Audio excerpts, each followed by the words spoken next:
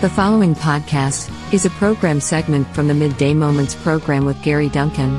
Join Gary for 2 hours of sacred music, along with moments of faith, family, and fun. Listen to AM 850 in St. Louis, or on the live stream at kfuo.org. Christ for you, anytime, anywhere. KFUO Radio. Listener-supported AM 850 KFUO worldwide at kfuo.org. You can find us on Facebook, Twitter, Instagram, and wherever you get your podcasts. Just look for KFUO Radio. Search that out when you're on those platforms. Hi, and good afternoon. You're listening to Midday Moments, and today we're talking to St. Peter again of the Hook and Crook. Welcome back, St. Peter. Yeah, good to talk to you again, Gary. I hear you had an interesting day already. Yes, already did. Stuck in traffic and running late on everything, but I'll be okay. You know, we find ourselves... day in St. Louis. Yes. I'm glad you're down there at the Hook and Crook. Where's that? On the Kaskaskia River, right? Yeah, Kaskaskia River. No, we have no traffic problems here. No, but you do have fish that jump out at you, don't you? That's true. We have the jumping carp. You have to be aware of that. Well, Peter, we find ourselves midway in the story about how Jesus called you to be a disciple. How does your calling and all Christians' calling, how are those the same? Well, obviously, Gary, Jesus didn't call you to leave family and home and go into all nations preaching the gospel. That was unique to me and the other apostles. But the way he went about giving me that call is the same for all Christians. Let me illustrate from my own experience. As I told you last week, I had said to Jesus, "Master, I've toiled and haven't caught a thing." Now that's something we can all identify with. So many people are so busy today, hard at work, putting in the overtime, getting stuck in traffic, and yet so often it is just toil, with little left to show for our efforts. No doubt that's true, Peter, but what does that have to do with Jesus calling us to be his disciples? All right, just give me a moment here. I'm illustrating from my own story now. There I was on the seashore cleaning my nets. If you are a professional fisherman, it matters not whether you caught a bunch of fish or none at all. There's still work to be done when the fishing's through. You see, your net is literally your moneymaker. Let them rot or tear and you're out of business. So it's always a time-consuming and tedious task to clean the nets, but it must be done. Now, remember, Gary, I'd been fishing all night long, and I was looking forward to getting the chore finished and heading home for a little shut-eye. Hadn't caught any fish that night, but Jesus would have none of it. What do you mean? Well, you think he would have come over and said, "I can tell you fellows are tired and frustrated. Long night, was it? Tell you what, I'll see you tomorrow." But that's not what he did at all. Well, what did he do? Well, he got this bright idea.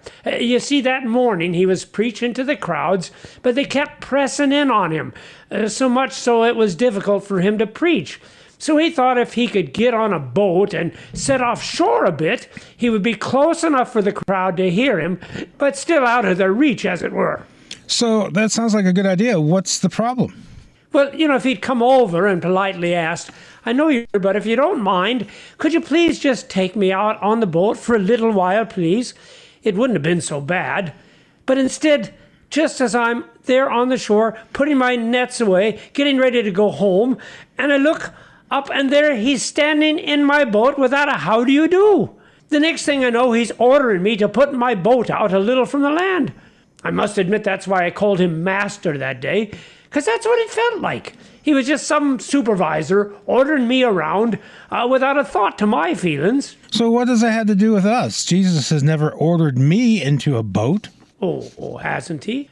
Don't you see, it's the same for you too. Why, Gary, I know you work hard. As the kids say, you're busting your buns. But every Sunday morning, Jesus wants you to get in the boat with him, the church that is, and listen to him preach. Come on, Master. I have been putting in a lot of hours. Sunday is the only day I can sleep in. Sunday is the only day I have to do these projects at home. Sunday is the only day I can have some time for myself. But do you think Jesus cares? He just tells you to get up and get in the boat.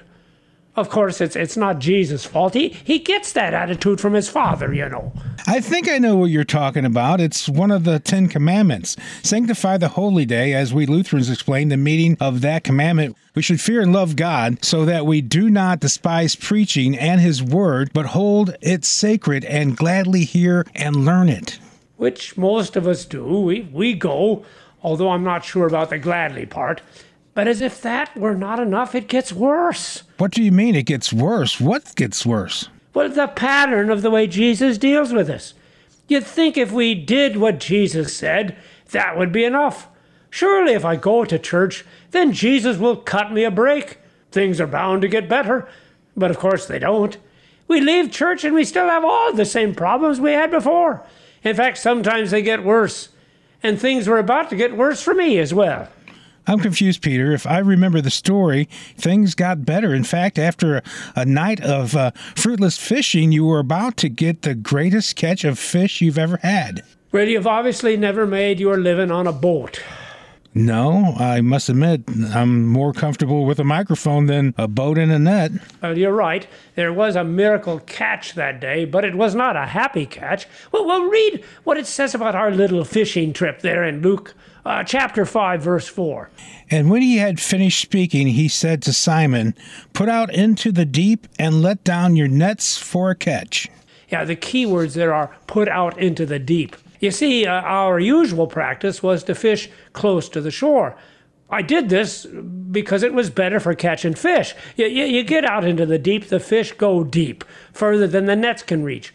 But more than that, I stayed close to the shore because of safety. What are your swimming skills like, Gary? Well, they're not too bad. I have a swimming pool, so I swim quite often, and I can float. So if I ever get tired, I just roll over on my back. Well, that's the same for me. I was a pretty good swimmer. And if there would be trouble close to the shore, I could swim to safety easy enough. But out in the deep there, no man can swim to safety. You can't even float to safety, Gary. And remember, we didn't go out in some diesel-powered ship, but in a little handmade boat. I remember from the other stories in the Bible, the sea could be a very, very dangerous place. It often was, but that was only the beginning of my problems. If you'd read on in verse 6 there. When the nets were lowered, they enclosed a large number of fish, and their nets were breaking. Look at the detail. Our nets were breaking. I already told you how important the nets were to the success of our business. We weren't the kind of businessmen who planned for the future. You know the old joke, Jesus saves, but Moses invests. But we had done neither. We couldn't afford to replace the nets, and if we fixed them by hand, that might take weeks with no income to speak of. Furthermore, what good was such a large catch of fish if your nets broke and let them back into the sea? But that was the least of my worries. Read on in verse 7. They signaled to their partners in the other boat to come and help them, and they came and filled both the boats so that they began to sink. It really was my fault. I'd broken a cardinal rule of professional fishing. Never go at it alone. You see, I'd gone out into the deep and left my partners with their boat close to the shore. Of course, I didn't think it would be a problem, as I never expected to catch any fish anyway. Why would you be worried? Jesus was right there with you, Peter. Well, now, true later. We would have several experiences that taught us Jesus was the ruler of wind and wave. But remember, this is the beginning. At this point, we hadn't known Jesus all that long. To us, he was just another rabbi. Great catch of fish, all right. So many fish it threatened to swamp my boat. My partners were so far away they couldn't hear me yell. I had to wave at them, signal them. And even when they got to us, there were so many fish it threatened to sink both of our boats. I'm beginning to understand why once things settled down, you fell on your knees and said to Jesus, "Depart from me, for I am a sinful man, O Lord." I don't know, Gary, how long it took for John and Andrew to get their boat out there to come to my rescue. Maybe as little as 15 minutes, but it seemed like ages. During that time, my life passed before my eyes. I realized this man I had so casually addressed as master was far more than just some human boss. As I said, he was the Lord. And for me as a Jew, that was a word we used when we referred to God. And that's what I realized that day. This man in the boat with me, he held my future in his hands. Wait, he would determine whether I would die that day or live to fish another. He was not just the ordinary religious leader. He was the Almighty God. You know, that's a good point, Peter. I think we forget the same thing we do at church. We just go in to hear another religious leader. Often it's just another activity amongst many activities in our very busy weeks. But you're right. When we go to church, we are coming in the presence of the Almighty God himself. He is present there in a way that he is not present anywhere else. As he has said, where two or more are gathered in my name, lo, there I am in the midst of them. Your story leaves me with a problem, Peter. Well, what's that, Gary? Well, as you said, depart from me, for I am a sinful man, O Lord.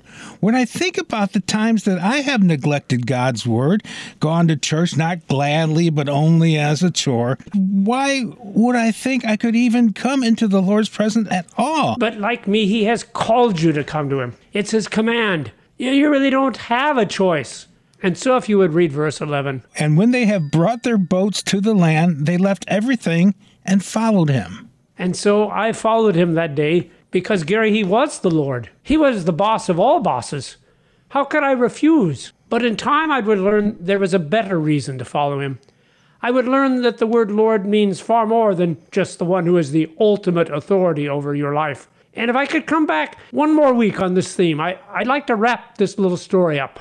Oh, that'd be great. I'd love for you to come back again and to hear the wrap-up of this. You're always welcome here, and I'll talk to you again next week. We are the messenger of good news, KFUO, worldwide at kfuo.org, AM 850 in the St. Louis region.